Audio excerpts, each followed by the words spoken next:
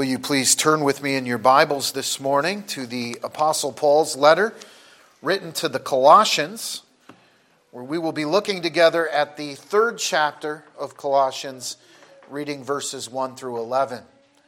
Colossians chapter 3, verses 1 through 11. And beloved, this morning we are, of course, celebrating one of the most memorable, powerful, hope-filled moments in all of redemptive history. And I want to tell you, I've come to truly love this day of remembrance in the Church of Jesus Christ that we refer to as Easter. Because the joy of God's people is always tangible on this day. I can remember very early on in my Christian life at the little church that Bianca and I attended when we first became Christians in our hometown. And on Easter Sunday, the people would always come in and greet one another with that joyful declaration, "He is risen." And the refrain would echo from the one being greeted, "He is risen indeed." We were talking about it in the office just this morning. He is risen indeed. What a glorious proclamation. Far above the wonderful traditions that we have here of the always delicious breakfast that I will fight to return to next year, I hope. Far above the joyful faces of adorable children dressed up in their Easter best. Far above the many things that we all enjoy doing on this particular day is the fact that we are all here this morning. And we are all celebrating, we are all filled with the joy of the Holy Spirit because the Lord Jesus Christ rose triumphant over sin, death, and the devil. Indeed, he arose. Beloved, it is the exclamation point on the work of Jesus Christ for our salvation. And so, though we enjoy all of those things, and we certainly should, beloved, if we do not pause to consider something like the power of this resurrection, then all of these things are robbed of the very real meaning behind them. We must understand the significance of the events that surrounded the life, the death, and the resurrection of Jesus Christ. And so once again, we are continuing to look at some of those common questions that seem to always surround the cross of Jesus Christ. Questions that were in fact asked and answered by the authors of our own Heidelberg Catechism. We've considered many of these questions over the last several years. Questions like the one we looked at just a couple of nights ago, Friday night. Why did Jesus Christ, the God-man, God incarnate, why did he have to suffer? We've asked why it was that Jesus Christ had to indeed be both fully God and fully man. Why did the Messiah have to have two natures? We've looked at why it was that Jesus Christ had to live out his suffering to the worst possible end of all suffering, and that he had to physically lose his life. Why did Jesus Christ have to die? Why was his death necessary? We've talked many times about the benefits that you and I have received as the direct result of Jesus Christ's death upon the cross. And so this morning I would like to ask the next question that I think proceeds from all of these. That question is actually number 45 in our Heidelberg Catechism, which we just looked at this morning. Having laid out very definitively for the reader of the Catechism both the necessary cause or the reason for the death of Jesus Christ, as well as the further benefits received by the one who has embraced Jesus Christ by faith and has been united with Jesus in his death, the authors of the Catechism now turn their focus from what we would refer to as the humiliation of Jesus Christ, which consisted of things like his humble birth, his lifetime of suffering, and his death, They now turn their attention to his exaltation or his glorification. And that is his resurrection, his ascension, and his session at the right hand of the Father. And so they ask this very critical question. What benefit do we, that is you and I, what benefit do we receive from the resurrection of Jesus Christ? I want you to listen to the answer again. First, by his resurrection, he has overcome death, that he might make us partakers of the righteousness which he obtained for us by his death. Second, by his power, we are also raised up to a new life. And third, the resurrection of Christ is to us a sure pledge of our blessed resurrection. Beloved, it's pretty straightforward. What are the benefits of the resurrection? Well, there are three of them mentioned here in the Catechism. The first two we've looked at before in answering some of those questions surrounding both the necessity and the benefits of the death of Jesus Christ. He, through his own resurrection, his own escape from the clutches of death, has given all of the evidence that could ever be needed to sufficiently speak to his merit and his qualification to be our Redeemer. Jesus Christ, by being raised from the dead, has perfectly satisfied for all of our sin. Had Jesus even left one single sin of his elect unatoned for, he would have had to have been kept under the power and the dominion of death as one who dies and is not raised in power, triumphant over death itself. He would have failed to do what he came to do if indeed he did not rise. However, we have seen very clearly through the revelation of God in Holy Scripture that death could not contain him. He has defeated death, and along with it, he has stripped Satan of his power. Jesus Christ overcame death, and he did it by the power of the resurrection. Secondly, the Catechism says that just as in his death we have died, that is, our old man has died, so in his resurrection to life we have been given, through his resurrection and through our union with him by faith, a new life. We have been given resurrected life. The old is gone and we have been made new.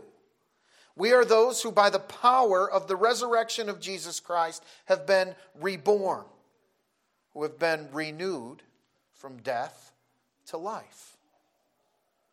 Thirdly, the Catechism makes it clear that the resurrection of Jesus Christ serves as a sure testimony, a certain promise, a sure pledge of our own future resurrection. In his resurrection, we have a sure pledge of our own which we can cling to. We can live in light of, to the glory of Almighty God by faith. Just as Jesus arose in his physical body, one day we too have the sure pledge that we also will be raised in glorified bodies. All three of these answers speak to one overarching element that I think that the church today all too often misses or at least fails to truly consider. And that is that the resurrection of Jesus Christ is a resurrection of power. Only Almighty God can give life to what is dead. Life does not by necessity revive itself. It is a supernatural work of Almighty God. And my hope this morning, beloved, is not just to remind you of these specific benefits that we certainly do receive because Jesus Christ arose from the dead, but also in looking to the powerful Word of God to point out to you that the resurrection of Jesus Christ is by necessity a resurrection of power. It does not leave the one who by the very Spirit of God has been made aware of its power and its effects left somehow unaffected. It transforms that one by the grace of God through the power of God from a life of indifference to sin to a life characterized by grateful obedience to the Word of God, born out of gratitude to God for our amazing salvation in Jesus Christ. We are transformed. We are made new, and we are, in the words of Jesus Christ himself, born again to the glory of Almighty God. It's my desire to clear up for us this morning the effect of the powerful resurrection of Jesus Christ upon sinners like you and like me. So I'd like you to now look with me at the Apostle Paul's letter written to the Colossians, again, chapter 3. I'll be reading verses 1 through 11. Hear now the inerrant and infallible holy word of our Lord. Paul says, "If then you were raised with Christ, seek those things which are above, where Christ is, sitting at the right hand of God. Set your mind on things above, not on things on the earth. For you died, and your life is hidden with Christ in God. When Christ, who is our life, appears, then you also will appear with him in glory. Therefore put to death your members which are on the earth: fornication, uncleanness, passion, evil desire, and covetousness, which is idolatry. Because of these things the wrath of God is coming upon the sons of disobedience, in which you yourselves once walked when you lived in them. But now you yourselves are to put off all these: anger, wrath, malice, blasphemy, filthy language out of your mouth.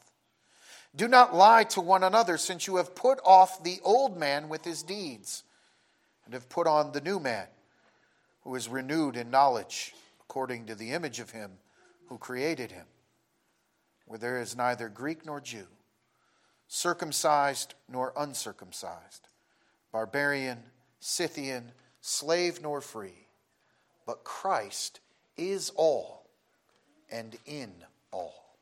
Amen. This is the word of our Lord. May he always bless the reading of it. Let's pray.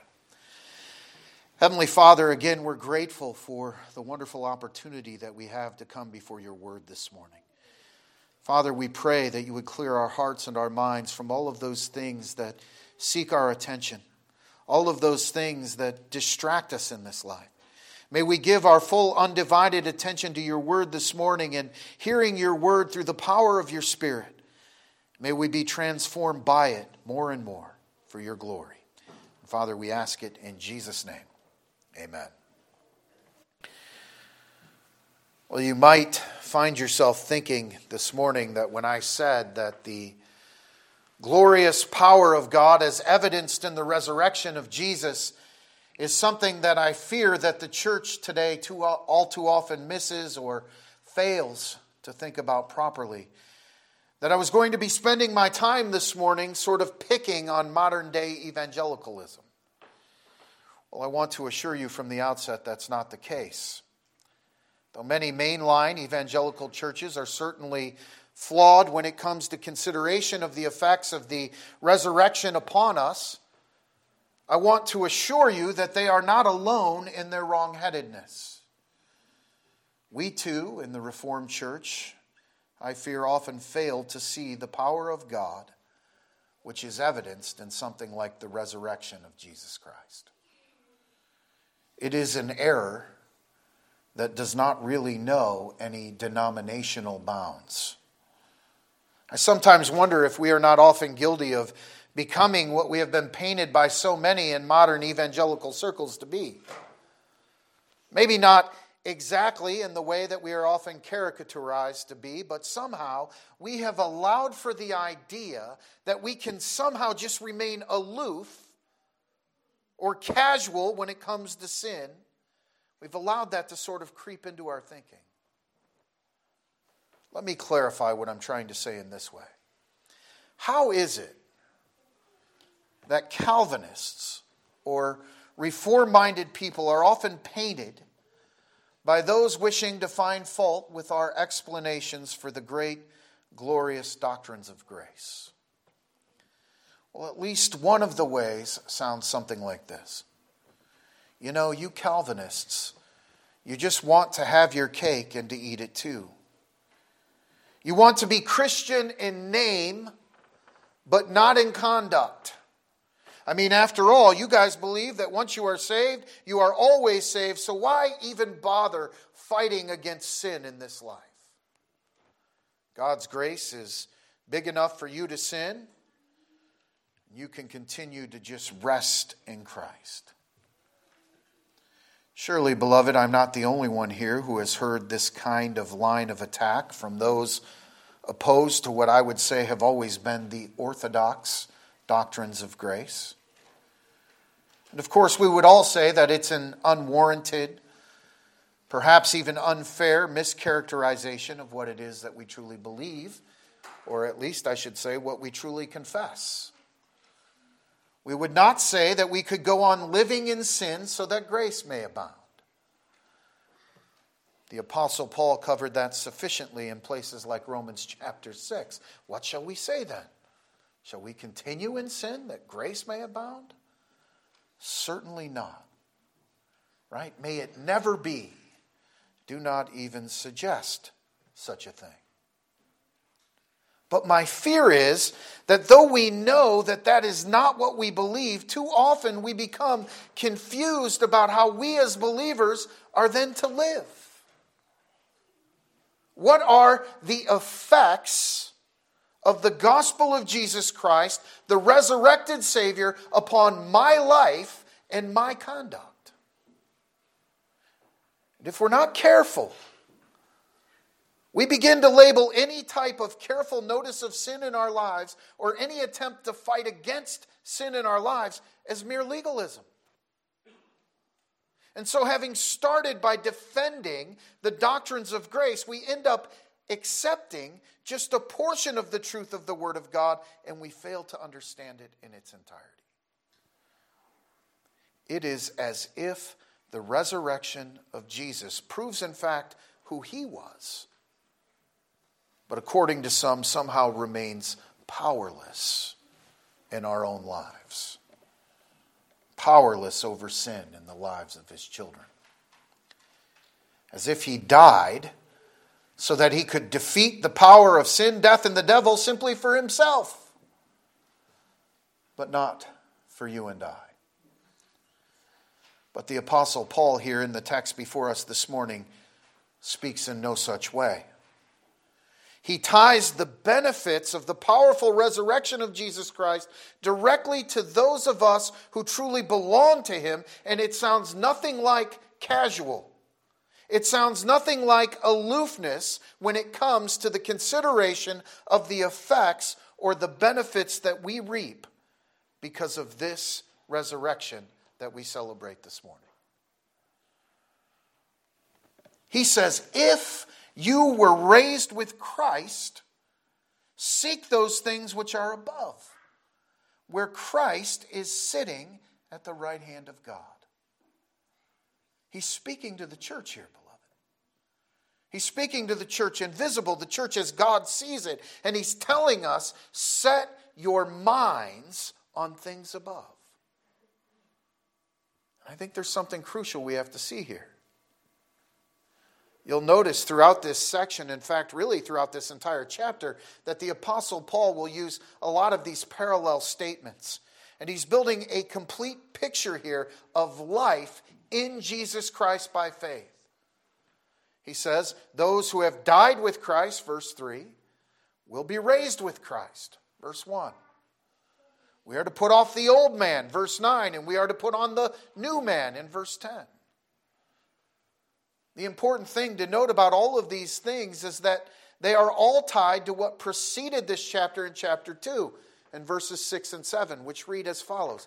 As you therefore have received Christ Jesus the Lord, so walk in Him, rooted and built up in Him, and established in the faith as you have been taught, abounding in it with thanksgiving. You understand, Paul does not talk about our obedience to the Word of God or our outward behavior in this life. He does not even begin painting the complete picture until he has first described the redemption and the means of that redemption that Almighty God has poured out upon us as His people. Before Paul can establish any discussion whatsoever of obedience or the way in which we ought now to live, he first establishes that there is an absolute prerequisite that must be in place before it can even be considered. As you have received Christ, so walk in Him. The first step in understanding how we are to live our lives in obedience is to understand that any shred of obedience that we may have is the direct result of the grace of Almighty God being poured out upon the one who belongs to Him through Jesus Christ. We are rooted and established by faith in Jesus Christ first. We are built up by faith through which we are brought into union with Jesus Christ, union with His life, union with His death, and union with His blessed resurrection. Do you understand? We have died to the flesh and its curse with Him through this union. We now live anew because of and through this same union with Jesus Christ by faith. And our upright walk will not be the fruit of our good intentions. It will not be produced by our trying with all of our strength to prove ourselves. It is the fruit of thanksgiving for the one who by the grace of Almighty God, through the power of the Holy Spirit, illuminating for us the resurrected Christ, that one abounds in obedience. And beloved, we have to see that here. Paul's instructions for us to move towards good behavior, towards obedience, come after he has established our redemption in Jesus Christ and our union with Him in power. Obedience is the response to the grace of Almighty God given to sinners like us, but never the means of our getting that grace. That's the distinction. Beloved, I trust you see the difference between those two things. The former is the only way to live in peace and comfort and rest and joy, knowing that you belong to Jesus Christ and that belonging to Jesus Christ, you have been made new. You have been given powerful, blessed, resurrected life in Jesus Christ. The latter will only lead you to legalism, where you will strive and strive and strive, and you will never find that peace because you are seeking it outside of the power of the resurrected Christ. But it's not so for the one who has been placed in union with Christ by grace through faith. And Paul continues to touch upon that union. Look at what he says in verse 3. He says, "For you died with Him, and your life is now hidden with Christ in God. When Christ, who is our life, appears, then you will appear with Him in glory." Again, notice that our union with Christ is even here the prerequisite to any discussion of obedience. Then Paul begins to name some of the things that we are to put to death in our lives because of our thankfulness to God, which is the result of that union. And he names sins like fornication and uncleanness, passion, evil desire, covetousness, idolatry. Paul says that all these things reside in those who by nature of their not being in union with Jesus Christ are sons of disobedience, who you all were at one time. But remember, you have been made new. You have been given powerful resurrected life in Jesus Christ through the power of His resurrection. The old man is dead, and the new man lives by the grace of God through the powerful resurrection of Jesus Christ. Beloved, this is a far cry from remaining aloof when it comes to our sin. Paul says that we are to recognize it, we are to put it to death by the only means possible. by the grace of God giving to us true faith in the person and work of Jesus Christ. Beloved, I want to tell you, I've come to really dislike the attitude of some when it comes to talking about their sin. Maybe you've heard it before, or maybe you, like me, have probably said it before. You know me, the chief of sinners. No one's a bigger sinner than me. Chuckling and smiling almost always alongside of that acknowledgement, as if this was Paul's attitude when he acknowledged his own sin through his tears. Thank goodness for Christ, because I sure make a mess of everything, right? You get the drift. It's not that it's not true. It's just not funny. And please understand that I'm not talking about someone here who's truly broken by their sin. If any of these statements were made from a heart that truly is sorry for their sin, evidenced not only by their level of sorrow for what they had done, but their sincere desire to turn away from it, then we would all praise God for it. But when someone speaks of their sin as if it's really no big deal, as if it's the kind of thing that can just be easily blown off because of the work of Jesus Christ, I always want to sit them down and explain to them that Jesus Christ died for that sin. That sin could only be atoned for through the spilling of the blood of the precious Son of God.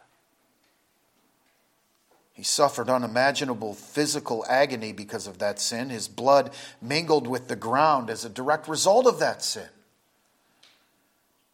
And if his death, which was the direct result of that sin, is able to just be shrugged off, then brothers and sisters in Christ, we've not even begun to glimpse the power and the glory of this resurrection that we're here to celebrate this morning.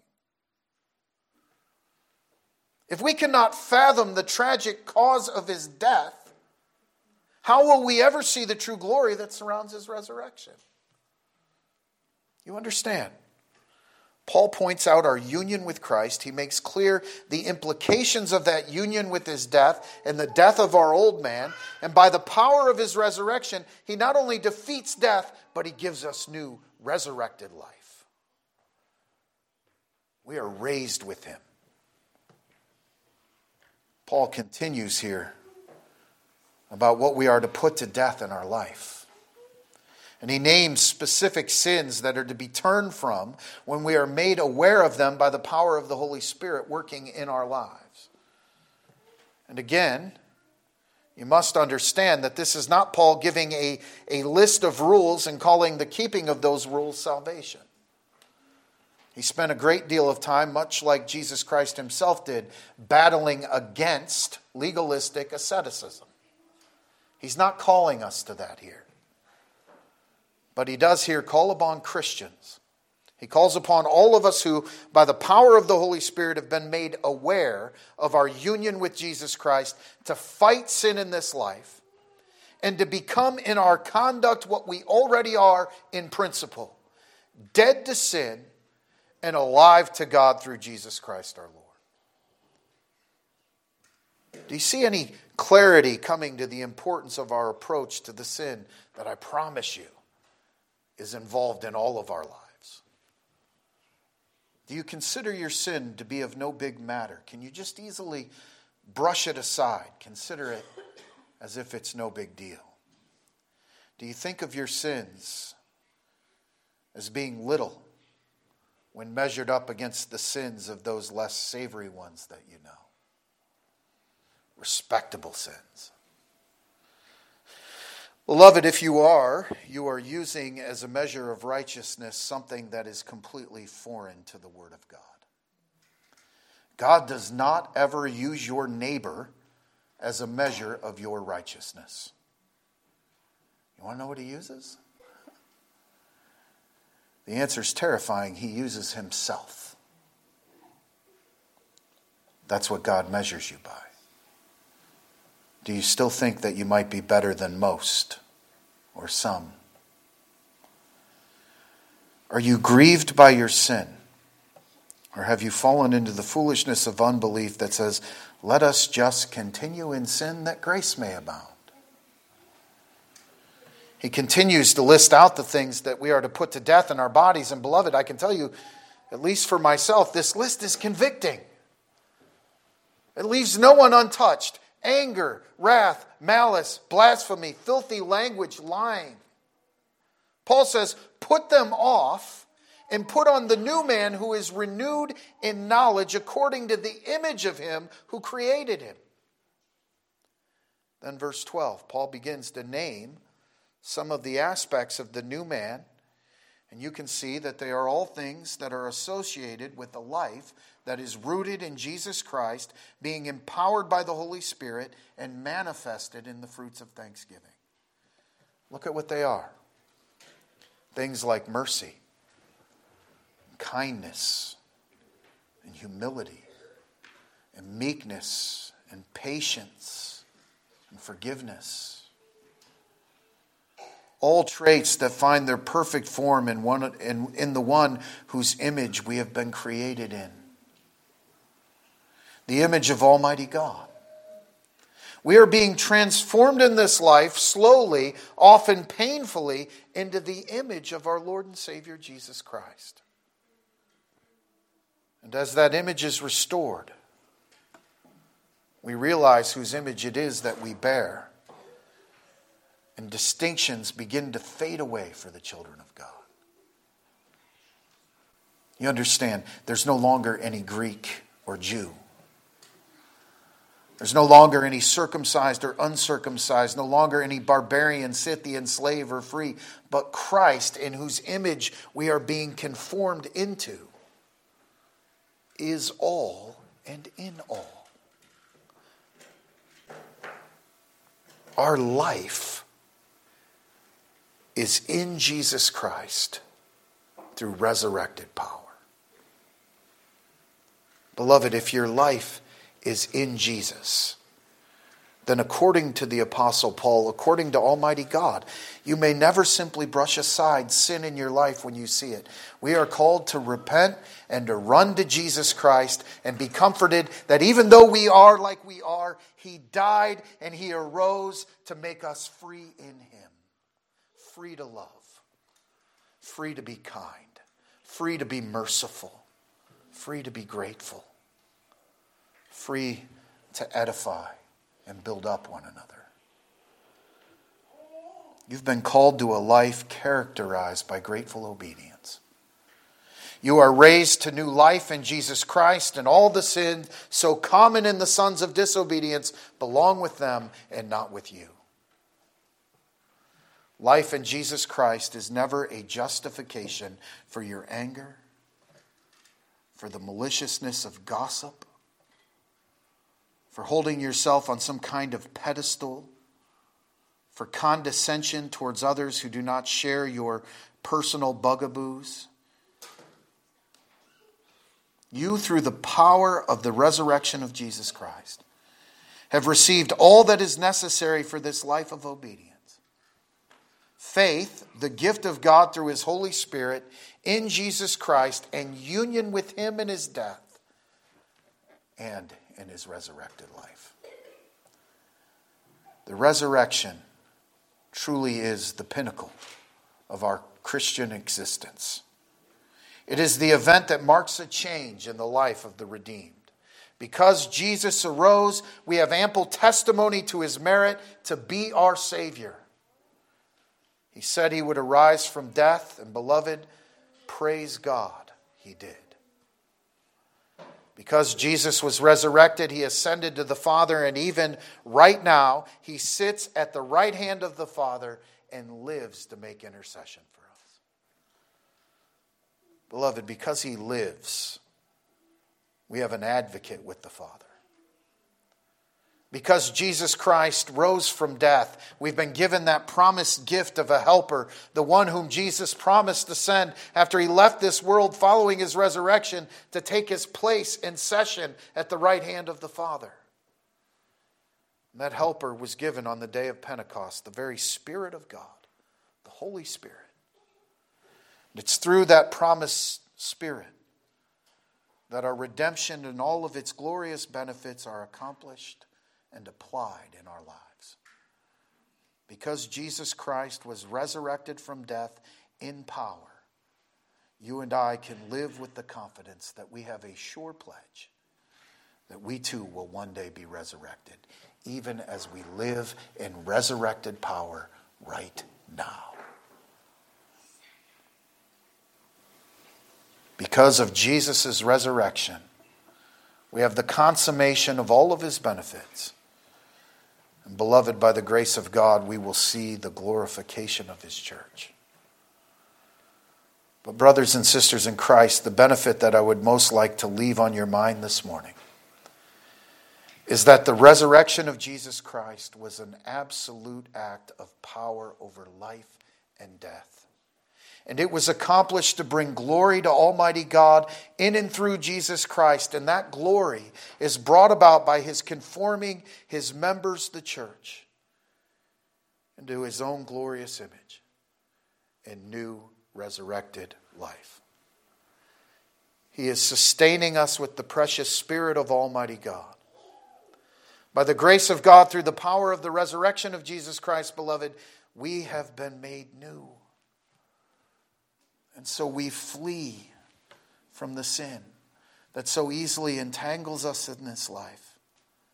And by the power of the Holy Spirit, who was sent to help us by the resurrected Christ, in order to mold us more and more into his own glorious image, let your thankful heart shine in putting to death your flesh and silencing its worthless justifications of your sin. Let us live this life in resurrection power to the glory of Almighty God. Amen. Let's pray.